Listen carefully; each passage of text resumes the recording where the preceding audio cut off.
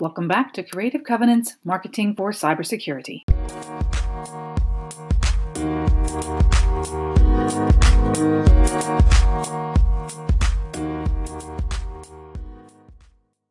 In this episode, we're joined by Laila Tjensvoll and Mohamed from TechNation, which is a cybersecurity tech incubator. And they're going to talk to us about why dumbing down makes you smarter.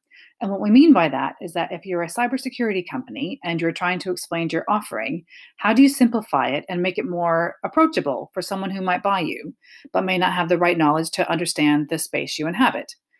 We're also going to talk about identifying and targeting your ideal buyer.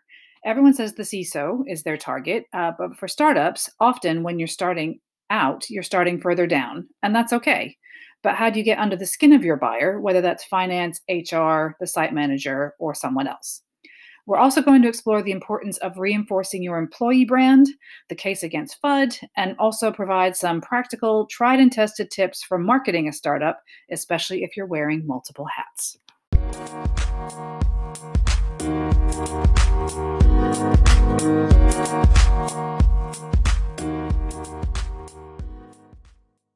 We're going to play a game.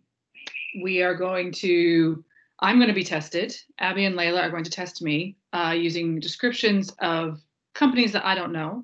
And I have to identify what sector they're from.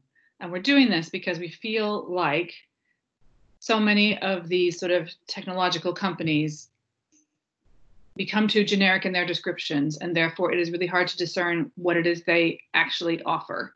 And so what we're going to be exploring on this podcast today is how to craft messaging that is very simple, but very effective, kind of gets down to the core of what benefit you actually offer customers.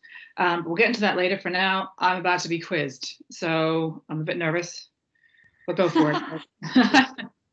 No, what we need to do, Gail, Laila's going to read the description is just to answer what sector it is. So it's either AI, fintech, cyber, or it could be something else. Something else? Okay, fine. I can do that. Okay. Great.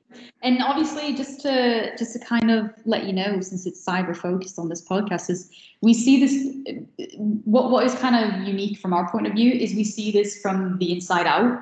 And we see kind of how basically we see it from AI companies, we see it from fintech companies, and we see it from cyber companies. It's not just a kind of a cyber deal, it's throughout I think, tech sectors in general. But yeah, let's just get started. So this is the first one. This company has built their business through a deep understanding of string technology, compliance/regulation, and how it interacts with the industry. By harnessing the powers of new and emerging technologies of AI, ML, deep learning, and blockchain into the hands of their frontline team. What do you think?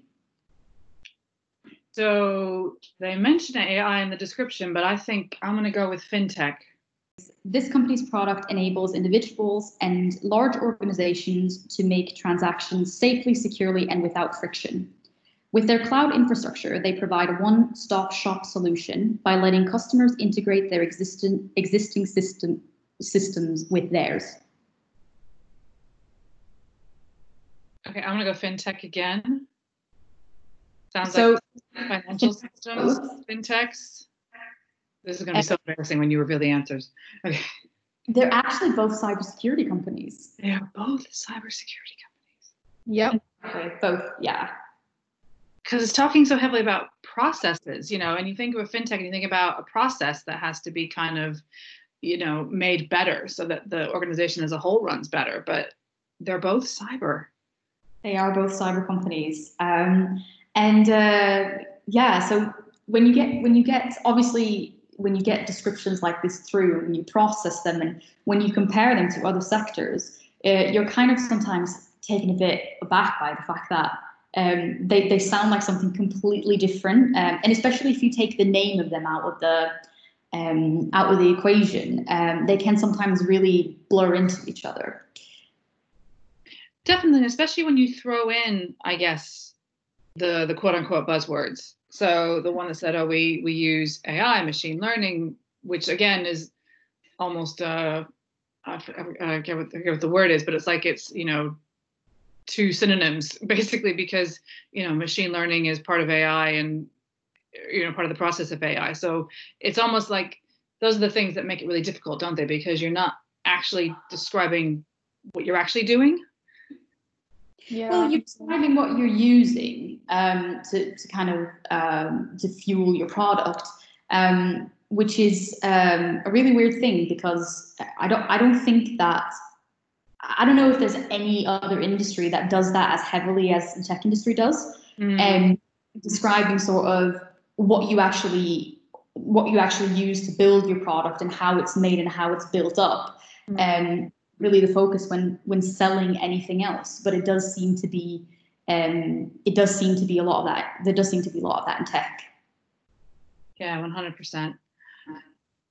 So if you're going to not do what these examples have shown us, which is that it is so common for companies to maybe in some ways try and do too much at once, try and get into the technical aspects, and in doing so, not even really describe what it does, how it benefits the actual customer. And that, in my experience, is what helps people. It helps penetrate people's consciousness. Like, oh, this is how it makes my life better. So since you guys have so much experience in helping, startups in general, but on a marketing side, kind of helping them to sort of get down to that kind of, core of what they do. What are the steps you would say they have to go through to make their product more approachable? Like, how do we not end up with the examples you just gave? So I guess one of the things that I wanted to talk to you about was the idea of who you're selling to, because we're a brand storytelling agency. So therefore, every time we craft a narrative around whether it's a product or a service or a consultancy, it's very much the customer who's our protagonist, and that requires understanding who your customer is. And so in cybersecurity, it's so easy to assume it's the CISO, but not everywhere has a CISO. So how have you guys? What's been your experience of sort of like breaking that down and kind of looking more broadly at who one sells to when you're looking at selling your product into a company? So the one thing I'd say on that, which is my kind of personal observation, and just to let you know now, I'm not from a technical background. I'm from a journalist background. And there seems to be kind of a bit of a trend or a thing going, specifically maybe a little bit in the cybersecurity sector, where you try and outsmart your competition, and not in a sort of clever, sort of very targeted marketing way, but you want to sound smarter, and you want your product to look smarter. And again, what you said, what this does is it alienates a lot of potential customers. So to touch on like the first thing that you said in regards to assuming that your main customer is going to be the company's CISO, that isn't always the case. A number of people can get involved when they're buying your product. For example, specifically, if their employees are using this, HR may get involved, or maybe someone who works in finance will get involved because they have to sign up quite a large sum of money. And another thing that is quite important is that if you're selling to, for example, customers who also have different investors, if you have an easier explanation to what your product does or what benefit it gives, it actually defends your choice of how to spend your money in certain ways and in certain places that could really be beneficial for your customers and for yourself. So by kind of simplifying the product and by using, without, for lack of a better term, by actually kind of dumbing it down a little bit, you're doing yourself a lot more favors than to make it sound really kind of out of this world and like nothing the world has ever seen before. Because everyone wants to be revolutionizing, like everyone wants to create a revolutionizing product, but sometimes your customers just need to know exactly what it's going to do for you. So what I would say, and this is something that isn't really coming from me, it's come from several speakers that we've had in growth sessions, it's create an analogy. Basically, take your product and say, what does it do? What can we compare it to where people feel they can relate to it and they understand it? Like, is something we can use to actually explain the function of it? For example, I remember there was one company on our cohort that said their product was like an ink bomb for data. And that kind of simplifies it. It's like, oh, okay, so anyone who kind of tries to break in or touches it or anything like that, it will leave a trace. And I thought that was kind of a really good first sentence they had and pushed in all their marketing. Can you remember which company that was, Abby? I can't remember the top of my head. No, sorry. I think it was X8, the company was called. And I think it was X8, but I'll double check that for later. So yeah, I think that's a really cool way of getting people to also feel closer to your product and like they understand it and like they can sort of deal with it and it's something they can use in everyday life. Yes, and it's I love that example because it takes it out of cyber dialogue, out of the cyber vocabulary to describe it, and puts it into something, completely unrelated. Not completely unrelated, but it sort of conjures a different image. And I think that is what also helps something stick in people's mind. And it's such a challenge, isn't it, to create those associations? But that's sort of a process that a company needs to go through, isn't it? Definitely. And I think that there's a lot of work involved in that. Because if one thing is for sure, for example, your employees may have a completely different view of your product than what you do. And that's actually a really interesting exercise to do. What I can briefly remember doing at previous places that I've worked at is basically setting up a cross-functional team of all sorts of people, from marketing, from dev, from HR people, and getting them in a team, go through the website and highlight any word that's used that you don't understand or you don't sort of directly get the meaning of, that's an abbreviation that you have to look up. Anything where you stop and think, like, that's a bit of a weird word, or I have to Google that, or something like that. Highlight it and count how many times that group actually stops, and then you'll actually get a really kind of cool view of how you can improve your website just by using your employees. Yes, and you mentioned people sort of or having knowledge of the problem space they inhabit. And that's always a tricky one, because quite often the reason there's this problem space is because, it hasn't been tackled before or it hasn't been tackled well. So quite often you're having to kind of create, the language around the problem. And in doing that, I used to work for a cybersecurity company that, was trying to sell kind of like a managed service, and it sort of had, it was almost like stock photography. It was almost like, here's how we describe the problem that leads to people needing our product or needing our service.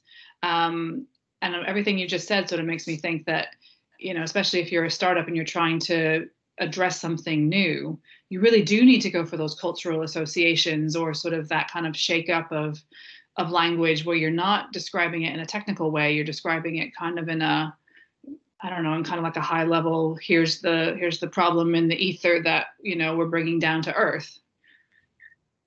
Definitely, yeah. And I think it is really interesting how that can, not only can it make customers understand your product better, it can also make your employees feel, in all departments, kind of feel closer to your brand as well. One thing I would say is, for high-tech description, like for description that use a lot of jargon and a lot of basically, high-tech words, if you want to say that, there is a place for them. put a lot of it in maybe in your employer brand for specific, especially when calling out for hiring specific people. That stuff will appeal to people who basically sit and develop cybersecurity products.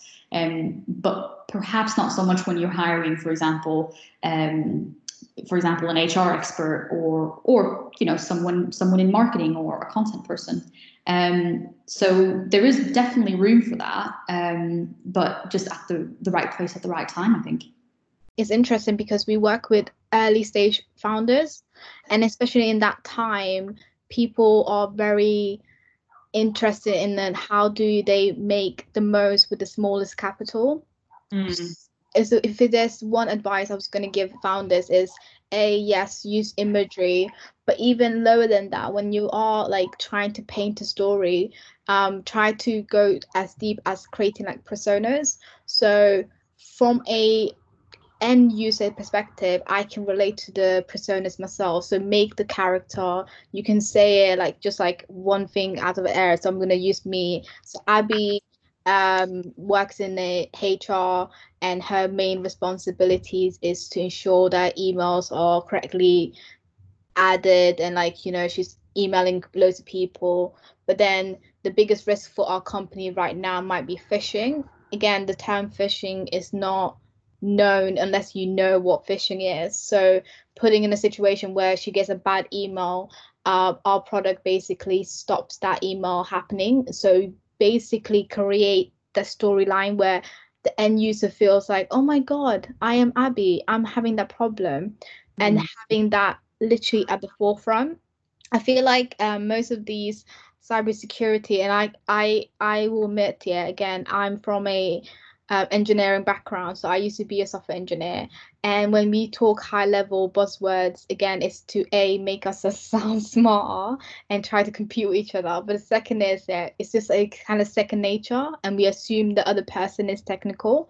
So we just need to remind, if you are the technical person and you're trying to write the story, remember the end user might not be as technical as you. So you have to, again, dumb it down. Talk to me like a 5-year-old, per se.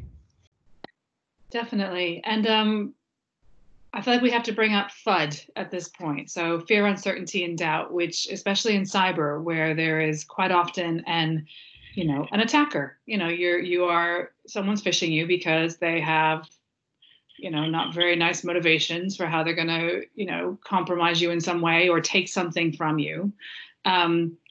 But the fear, uncertainty, and doubt plug is very off-putting, or it doesn't appeal to the, to the nice side of people's personalities, or to one that gives them any comfort that you're, helping in a positive way. So I'm sure you've had many startups in your time who have tried to sort of use FUD to try and be like, but they have to buy us, otherwise they're in trouble.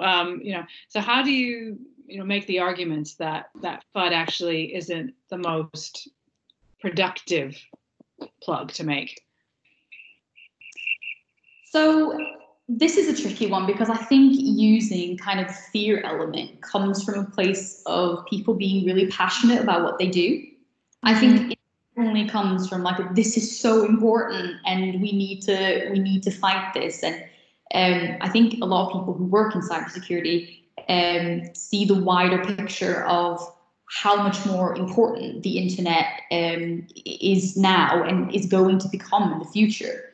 So it is a little bit heartbreaking sometimes to say that you can't use this word or you can't use that word, because they do care on a deeper level, and they do, I think, particularly care about their customers and then staying safe online too.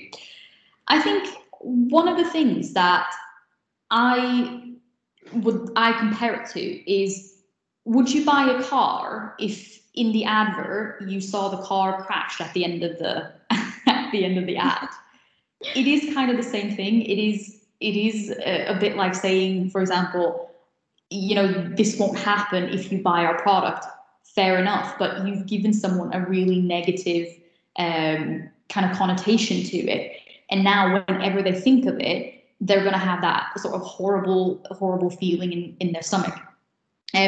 What I'd say instead is focus more on basically how your product will save them money, how your product can also save them time, and also just focus more on using the word safety, not just for initially like the main people you're selling to, but for the wider business as well. So kind of drawing in things where you basically focus more on the positives that your product can bring. Definitely, yeah, that's really important. But again, yeah, it is a tricky kind of balancing act, because at the end of the day, people need to know that, you know, there are scary things out there, and it can happen to anyone, and attacks, you know, can happen at any point.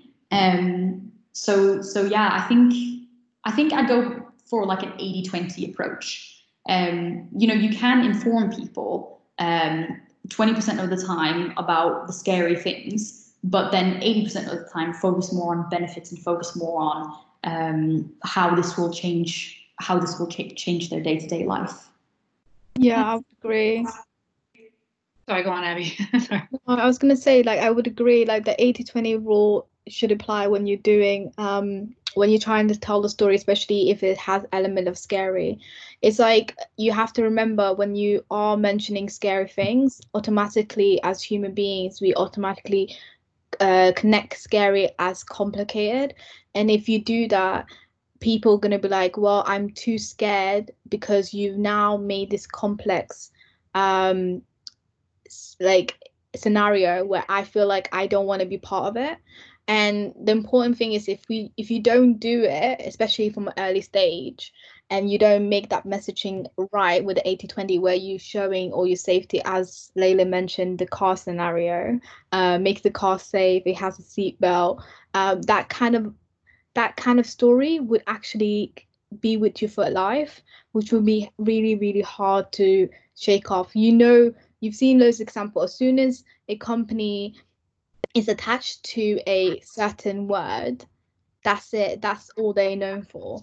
And it's hard to, you know, shake that off. So really be careful about wording and how you portray your story, especially when you're at an early stage and you're about to scale, because that storyline is going to be with you for life.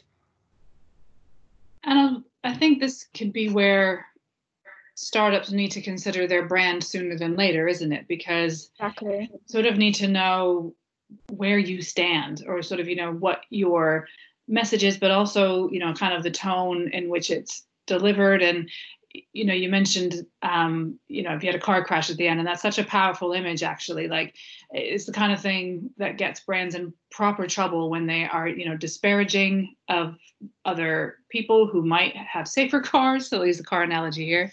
Or, you know, if the car crashes and they say, well, our car would never crash because of X. I mean, you kind of have to know how you respond to those things, don't you? Otherwise, you are in danger of having this kind of slippery slope. And you keep mentioning employees, Laila, as well. Like, you know, like all your employees have to be on board with kind of every aspect of your brand, don't they? So that they are also kind of ambassadors for your message. Yeah, definitely. And I do think that your employer brand is something that it's so easy to focus on. I think very easy to focus on the one type of employee that whoever does the hiring or the main decision making feels the most connected to.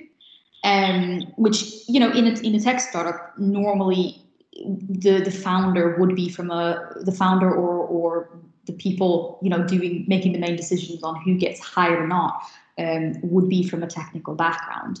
So kind of, and that's something that's probably super easy to do, and forgetting that people overall working for you need to really understand and relate to what you do, and also, you know, be proud of it. Especially people who, you know, do your sales and who do your social media and the wider marketing and content team.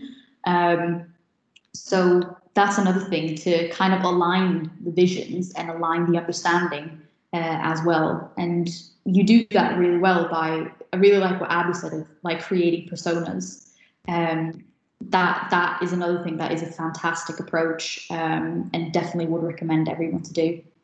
Yeah, I was gonna also add, yeah, you can also, we were speaking about this before, Laila, the whole idea of the scary element, it comes with color as well. Yeah. This is actually really funny. We kind of look through a lot of different cyber logos, and there's a lot of red. There is a lot of sort of basically red, flashy, kind of in your face colors. And another thing is like looking at how colors actually affect people's psychology. You know, red is alert, danger, and if you use that in all your marketing and your logo and your branding, that actually really affects people more than what you would think. So that's something to think about too. And another thing to touch on, you said that startups had to be kind of aware of their brand from the very start. And I think also as well, be aware of it from the start, but don't necessarily look at it as something static. Your brand can evolve with your company, and I think that it's hard to kind of leave behind something you invested in. But if you identify something that doesn't work, or something that puts people off, or something that can potentially hinder you from like getting your message out there, put it behind you and move on and say, okay, the brand needs a bit of a switch up. We need to change these things. How do we do it? So that's another thing to kind of be flexible and dynamic on, and view that as a part of your journey too. Yeah. That's such great advice, and especially on the color thing as well. I was part of a cybersecurity rebrand, and the people involved, gave the design house, all of our competitors, and they made a color grid, and they said, okay, here are the colors that you're competing against, in choosing your new ones, or trying to work out which colors sort of best suit you going forward. And you're right, there's so much red, there was so much blue, but not even like nice blues, kind of just, I don't know how to describe them. Not quite sapphire blues, because those are quite nice, but just like a very bright, kind of like in your face blue, with like smatterings of green. But you're right about the red thing as well. I mean, people are trying to create this urgency around what they're doing. So red, I guess, is a way to sort of, is a way that people assume is going to kind of draw the eye and be like, oh, we're in trouble, and they're going to help. But then I suppose if you need to think of, I think the point I'm trying to make is you think holistically about your brand as well, and your, the color scheme and such, because you think about how much red there is in the consumer space as well. Even beyond cybersecurity, Netflix, Coca-Cola, Virgin. I mean, this is a color that is, so used. This is the chance to sort of penetrate people's consciousness with something different, I would say. Yeah, definitely. I was going to ask, of all the things we mentioned, of all the sort of tendencies that people have, that they don't quite get it right. And it's not to criticize, we're going to put this out there. We're not criticizing anybody. This is very much a journey. Like, this is really hard stuff to get right. So one of the reasons we're doing this podcast is to sort of give our pointers onto how you can kind of break all of this down. But Abby and Laila, so do you have examples of what good looks like? So of all that we've listed, of the do's and don'ts, do you have any descriptions of companies that you think actually that's got it right? That's explaining exactly what you do in accessible terms to the right audience. One I had in mind that just jumps to my mind every single time I get asked this question is a company called Redsift. That were on the cohort not the current one, but last year's cohort. And immediately when you go on their website, it's really well designed, and also as well, it's the first message. I can't read it off right now. Remember exactly what it said, but it basically in 2 sentences tells you what the product does, and a little bit about how it works as well. And then you scroll further down, there's a call to action, pointing them to say, or pointing customers basically to go to a contact us page where they can set up a call with the salesperson and something like that. it looks very friendly. It looks really well put together, and not a single time is. I think maybe it says attack once just to describe exactly what the product does, but there's not a lot of sort of fear in there, and it's just a really well put together and well made brand, I would say. So those are the first that come to my mind. Yeah, from like a kind of like, so when I used to build software and stuff like that, and really thinking about the end user, like I'm on their website right now, it's very clean, as Laila mentioned, calls of actions. I really like the whole, they're already putting people there, so little things like that. So having it so simple, and then one thing especially, yeah, if you're going to have like a landing page, is like, from a user experience, can I get to your product in less than 3 clicks? If it's too complicated, then that is a complete turn off, especially when you land on the website of a customer. You have like an impression of like less than 50 seconds of like deciding yes or no because of the human psychology and stuff. So it's like you need to always think about, when you are portraying your business as a user, would I jump on the website and go, oh no, and leave? Or am I able to skim through and then get to whatever I need to do in like less than 3 clicks? That is so true. I remember us speaking about this, Abby. We did, for example, see some websites where we've gone on. I've seen examples of them, where they're trying to sell a product, but there's no actual buy now or contact us call to action or buttons or forms or anything like that to generate leads on the front page. So it's really important that no matter what you do, just think you're spoon feeding customers. They always, within 1 second, they should be able to find your product and find a way to it. So that's something to keep in mind from a pure sort of website perspective too. Yeah, and then there's also one thing that I really want to mention, yeah, which most cybersecurity actually do. So cybersecurity companies are very like mysterious. You don't know who's behind the screen.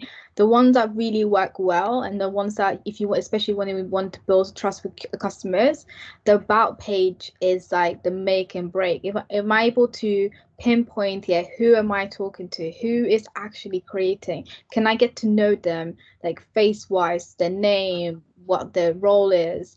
So as a customer, especially now in this generation, we're very like at the stage where we internet stalk people, and that's how we build trust without meeting you. Before I meet you, like for example, a job interview, I'm already stalking the company. I'm stalking who owns the company. So like I already know kind of like who you are. So your story is so crucial on that side as well. It's basically to say that if any of your marketing sounds like a sentence to describe like an alien movie or something like that, drop it, because a lot of companies have like the word attack just peppered through their marketing. And also extracting is another one that cybersecurity love to use, especially if they use machine learning. They say we extract like human intelligence, and I'm like, wait, I don't want anyone to extract my intelligence. So I would say in regards to that, just do the alien movie test. If any of the words you use could be used to describe anything like that, just leave them out. So yeah, let me think of the more generic one that I had too, but I think that's it for now. Can you think of anything, Abby? Yeah, so like the biggest test that we used to use was when you were checking something, if it makes sense to the end user, because you've been seeing it and your team knows it and they already bought into it, test that one-liner with someone that is not in your company. So I'm sure you have friends or anything like that, and ask them like, this is my one-liner, how do you feel? And I feel like that's the best use of research you could do.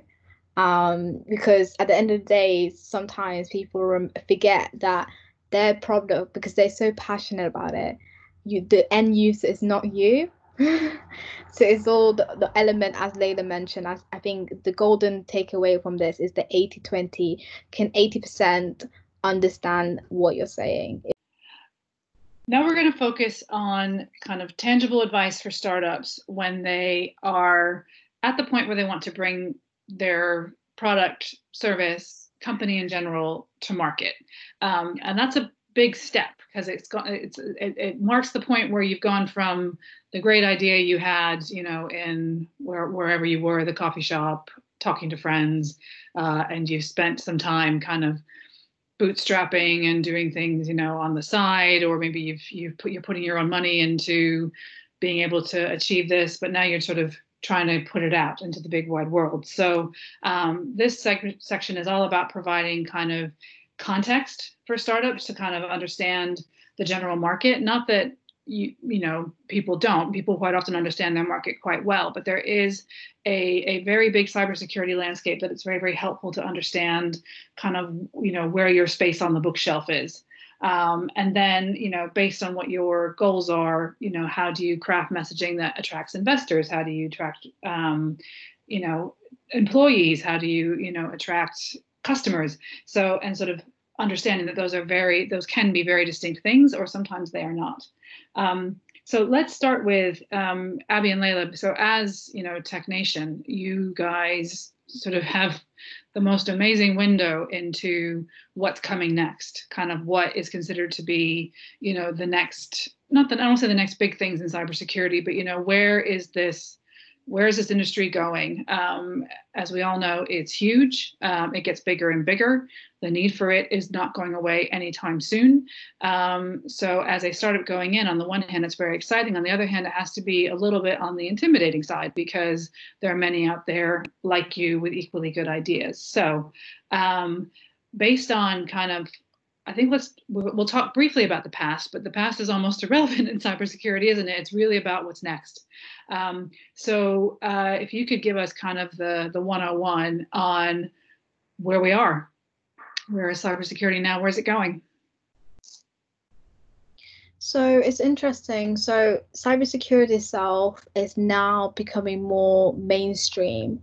And again, right now, like for example, if I look in my cohort, I'm like looking through, there's mainly like a lot of trends to do with like government, like, helping them to be more secured because of cloud-based, as you know, especially because of COVID. A lot of technology needs to be cloud-based because everyone's working remotely. So having that security, there's a lot of like training awareness trend happening because with cybersecurity, it's not an easy thing, and especially when you're adopting it from a company side, you need a lot of training. So there's loads of like emerging companies that are in that space, which is like quite cool. That helps companies, be aware of what's like how to adopt technology as easy as possible. Like one of our cohort, Bob's the business, does this really well. Like people, they literally help people understand technology and then how to avoid cybersecurity attacks by like going in and teaching them, and then also teaching it from the C-suites all the way down. Again, the typical one, data privacy. But then it's interesting because right now we get to a point where cybersecurity doesn't need to be just cybersecurity. I feel like most cybersecurity can now fit into different areas. So like Excite is a great example. It's cybersecurity, but also because it's the financial market, they kind of also sit on the fintech side. So it's interesting. Cybersecurity itself, I feel like the trend in the future, most people are going to move away from it because we don't know exactly what it is. It depends on what the end user is, the market they're trying to penetrate. And yeah, how about you, Laila? What do you think? Yeah, I think that this is more one for you, Abby, but I do want to kind of touch on what you said on training and awareness. Or like training and awareness companies becoming like a part of the overall larger trends. Training and awareness companies seem to be really great at structuring their messages to the users, because they have to explain to people constantly who are non-technical what basically to do and not to do in regards to a cybersecurity perspective. So for anyone who wants any inspiration on how to deliver really good messaging, definitely check if there's any sort of training and awareness companies in your space or that you know of, and check how they choose to position themselves and the language that they choose to use, and kind of apply that in your own way to your own brand. Because some of the sort of, how should I say, the best descriptions and the best kind of websites come from training and awareness companies specifically. So that's just one thing I feel is really interesting to add on that. Yeah, 100%. And like, you know, so training awareness, I think is important because we're moving towards more a technical world. Everyone's on the computer, so everyone needs to be trained. Again, also anything to do with like cloud-based, because we're moving to a virtual, like I feel like after COVID, people have the opportunity to either be at home or work from a different location. I think there's also emerging trend of like this whole idea of like a nomad, so you can work anywhere. So any companies in that space, that's an interesting market. But yeah. Of your current cohort, you know, what gets you most excited, if you see what I mean? I don't want you to pick favorites or anything or alienate anybody, but, you know, what has sort of arrived on your desk that you've gone, oh, I hadn't thought of that, or wow, I didn't know we needed that, but of course we do? Or is there, or are you not comfortable kind of categorizing it that way yet? I like all of them, so I don't have a favorite. Laila has been working on the cyber lookbooks. I don't know if you have any other particular areas than training awareness, because we can group the group sectors, and we have a sector where they're not fitting in the category as well. Yeah, I mean, I think, if I'm honest, like, again, I love them all equally, obviously. But there are a few that kind of stand out that are quite unique in regards to what they do. And one of them that I quite like is Snapdragon. Snapdragon basically operates in fashion, well, not particularly in fashion, but specifically in online merchandise, and they identify fakes online. And obviously, I don't know about the rest of you, but I had an awful lot of quarantine purchases, you know, in March and April. So that's quite an interesting one in regards to, like, everyone's going to become kind of more dependent on online shopping. And when you see what's happening, you know, to the high street and to stores chains that have been around in the UK for ages, after COVID, you know, it's going to be interesting to see how cybersecurity moves into that space as well, and going from kind of the human, relying on human knowledge rather than actual sort of basically computers to do it. So I'm excited about seeing what will come of that. And of course, there's also PPC Protect. PPC Protect are brilliant at what they do, and I also really like their marketing and messaging and stuff like that. Basically, they prevent ad fraud. So another thing, now that people aren't out on the streets anymore, people aren't sort of, you know, walking around and looking at billboards and stuff like that, or going to bus stops and seeing an ad there. You know, more advertising is also going to be moved online, and it's important to make sure that the money that people are spending on that is going to the right place and not cyber criminals. So those two are kind of, I'm very excited to see what happens in both those spaces. Awesome, thank you. So you work with, again, so many startups at different stages who are, need different things. And I want to talk a little bit about, adjusting messaging based on whose attention you're trying to get. So if you're trying to get investors, if you're trying to, get some of your first customers in, if you're trying to grow and get companies in, sort of, and who you want to deter as well, like who do you not want coming across your doorstep, not because of a dislike or anything, just because it wastes everybody's time. So my question, I guess, is there a difference between, to start with those three categories and how you're pitching yourself? And if there isn't, what is the difference? So one of the things that I kind of like to see are people who invest in tracking. So when you're doing your marketing, knowing basically how many people visit your webpage every day, how many people click on different things, how many people basically bounce off your page right after kind of visiting it, and why are they doing this as well?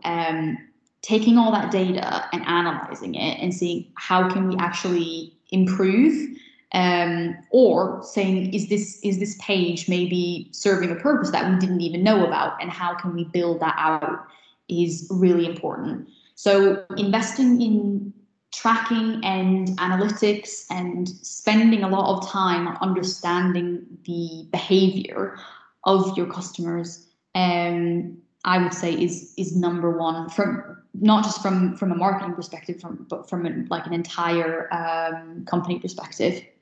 And another thing is just tailoring your content to each audience. I have this a lot where people think content can be recycled almost for every purpose. If it's a page for investors, throw it on. If it's PR, get it on there. It doesn't matter. It does so very matter.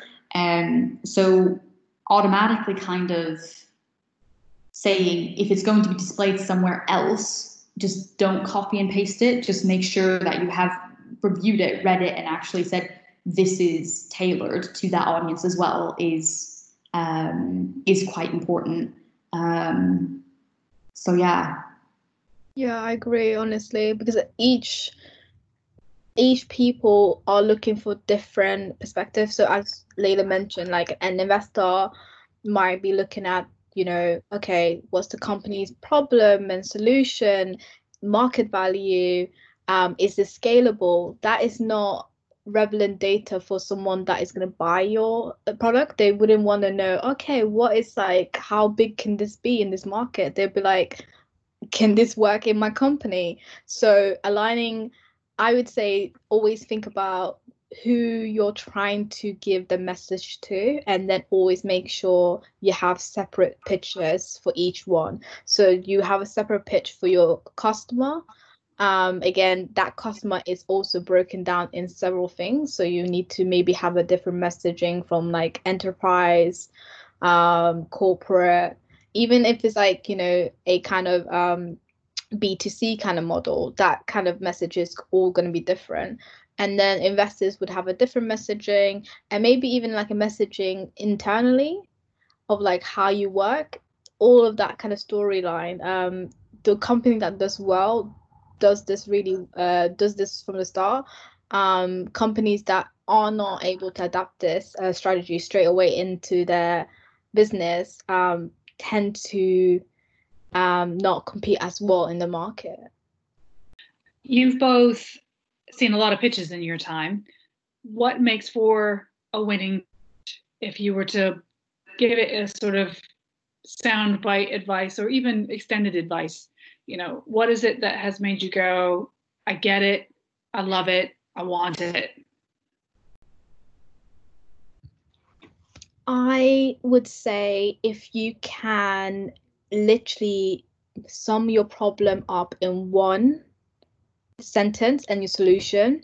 It's interesting. So if you wanted so one thing that really makes me go wow is for example, if you met me in an elevator, right? This whole idea of elevator pitch, if you can tell me what you can do and then provide in a case study, that is a winning pitch.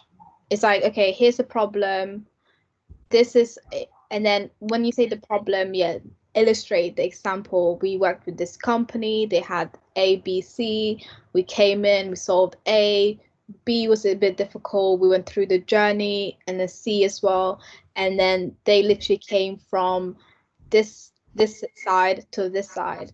If you can illustrate that in like literally less than 30 seconds, not 30 seconds, that's being a bit cruel, less than 5 minutes, then yeah, that's always the winning pitch. What about you, Laila? What do you think? See, I wouldn't even give them 5 minutes. I'd give them 10 seconds. It's like, explain it in 2 sentences to me exactly what your product does. And this is coming from a perspective where you basically, if you write about a company on the co, or not just on the co, but any company really, and you have all this information that you have to structure and tie it back to what the company actually does. For me, it's so much easier to do when you understand from the get-go what your company, what the company actually does. So yeah, I think I completely agree with you, Abby, but I'm not as nice in regards to the 5 minutes. I'll be like 15 seconds, explain it. And that it is very true though. If you think someone who works in marketing in TechNation has a really low attention span, you should try and meet an investor. So that's a good point to make. Just make sure people understand it and be brief. Yeah, I 100% agree. So I'm being kind because again, I love and adore my cohort, and I think it's because I feel like it's not just this cohort, but I think it's in general. When we meet, especially cybersecurity companies, understanding what they do takes a long time because again, you're talking to a technical person. There's a lot of jargon that's been thrown. Look how complicated my technology is, and yeah, I'm saying cut that out. Like the technology bit is amazing, but then if you can use it in showing that this infrastructure is used to solve the user problem, that is a better way of like, introducing what you're doing and getting me really engaged straight away. Instead of me, as Laila mentioned, as soon as you do jargon, like if you say that kind of words like ML, AI, certain people will switch off, and then it could be the second sentence being amazing and it gets to the point, but you already switched that human being off at the beginning with the first sentence. So storytelling is super, super important. It's interesting. Everything we've said so far, I feel like that it's not just advice for startups, it's advice for anybody, any company, no matter what size. Everyone needs to do this well and do it right. But I suppose if you're a startup, you get a chance to start as you mean to go on, don't you? You get all of this right at the start, and hopefully it's a beautiful journey from there. Yeah, I think words to live by are like be brief and don't scare people. When you think about it. Yes, perfect advice. Love it. Love it. I was going to ask about the employer brand because that's clearly something that you guys think a lot about because clearly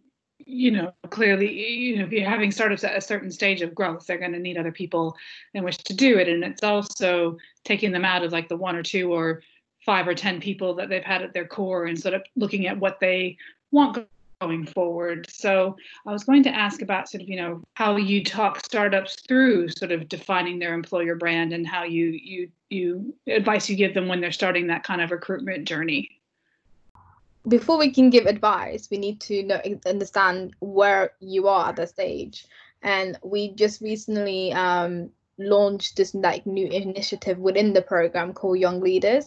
So it's like making the whole understanding you from a reverse. So we're asking your young talent within your company to come out and explain how they feel And then from that, we can understand like, okay, this is what we can do for you. And this is how you basically attract new talent, especially in the startup scene. There's a lot of talent out there, but then the pool itself is very limited. Because again, with startup, you have to think about like, sometimes you have to give up wages. Like it's not as high as if you went to a corporate job sometimes, and you get like equity exchange for that until the startup becomes like something successful. And then B is like, yeah, how do you sell that person? So the pool itself, if you want the best of the best, culture in your company is super, super important. Showcase the people who work for you with so much pride and shout about them, talk about them in a human way, and like really humanize that aspect of your company. And I think if you do that, talent and kind of hiring and stuff like that will become a lot easier for you. And also as well, never underestimate kind of what your online reputation looks like from an employer perspective. You know, people who work, especially who work in that industry, they will check Glassdoor, they will check company reviews, they will check to see what your history with employees have been, what it's like. So if you do have any discrepancies, just make sure, at least from your side, that you reply to any comments, for example, even if basically it's a disgruntled ex-employee, make sure you kind of approach it with openness and empathy online. And then people will actually see that you care about what people think about your company, and you care about the employee experience. So yeah, it is a tricky one to balance a little bit, but definitely, as I mentioned before, this is a good place to maybe throw in some more of like the technical jargon and stuff like that will appeal more to people who are looking for somewhere where they can, you know, come and really use their skills. But then again, it heavily depends on the job role. Owen Collective did this really, really well. So they used this, I feel like, yeah, every company, and this is not just for cybersecurity focus, but blogging is a great way of like showcasing what's happening from the inside. So I know for a fact every time they did something, when they were around, by the way, yeah, they're a great team, great people, but then they blogged it, so they was transparent to a public facing, so letting people in of like, you know, your journey, what you're thinking, gives a great perspective of what the company is and what they stand for. That's awesome, because it's such a simple thing. We forget just the power of the blog, you know, the power of a few good sentences that have been spun, and they kind of just give you a window into, you know, what you hopefully want to know. On that, I want to sort of finish with kind of advice for marketers. And when I say marketers, it's, you know, in a startup, there are so many people performing multiple roles. So I'm very aware that, you know, quite often the person charged with kind of the marketing within a startup may not have experience in that area, maybe does have experience, but is also having to do other roles like PR and operations or what have you. So, and I'm sure, you know, in your time, you've seen people, you know, sort of managing, you know, sort of kind of straddling that horse and having to manage everything. In startups, you know, what's like the advice you would give to someone who is charged with marketing? I mean, I know that's a very broad brush, but, you know, given everything we've talked about and all the challenges and trying to, you know, kind of get it down to the elevator pitch or get it down to the 15 seconds that Laila would allow you to talk, you know, what's like the final advice you would like to give? So if this is like a junior person listening to this, don't assume that people who are more senior than you know what they're doing marketing wise. Especially in stressful situations, and especially in you know, high pressure situations, everyone tends to become an expert marketer overnight. And it is one of those things that people think they can do it and will jump to the conclusion that they know what's best for that email that's going out, or the website changes they want. And that is very rarely true unless they have a very kind of rich marketing background. And also, if it's a more senior person listening, just again, like don't kind of override your expertise or the expertise in your company because you are more senior. At some stage, people are gonna have to try and fail. There's a lot of trial and error in marketing, tech, and specifically cyber in general. So just let their kind of instincts, their knowledge, and also as well their data lead them to make the decisions they think are best. I would say, yeah, try, because especially in the startup world, no one really has the right answer. Honestly, the truth. Especially with the sector, it's again, it's not new. Cybersecurity itself is not new, but like, you know, trying to use now this like kind of cross sector kind of like skills. So not just being technical, you have to be good at marketing, and like, you know, you have to be good at like, you know, selling. Is trust other people to do the job, and if they fail, then it's not the end of the world, because in the startup world, like, you're meant to fail until you get to the right golden ticket, right? So yeah, that's my advice. And also, if you are technical, for me personally, and I always like love Layla for this, like, I'm not a copywriter, and I'm okay of like being not good at doing like copy marketing, thinking about market strategies, and like, you know, thinking of how does that look like. So being comfortable of like saying, yeah, you know what, yeah, I don't know, so I'm gonna delegate this work to someone that does know, and being comfortable with it, because otherwise, one thing that founders, especially at this stage, does, they wear multiple hats. But if you're going to scale, you have to be really good at being like, you know what, yeah, I can't do that, so I'm going to hire someone else to do that so I can elevate, so we all win together. I love that. Thank you so much for your time today. Thank you. It's been great having you on. Thanks.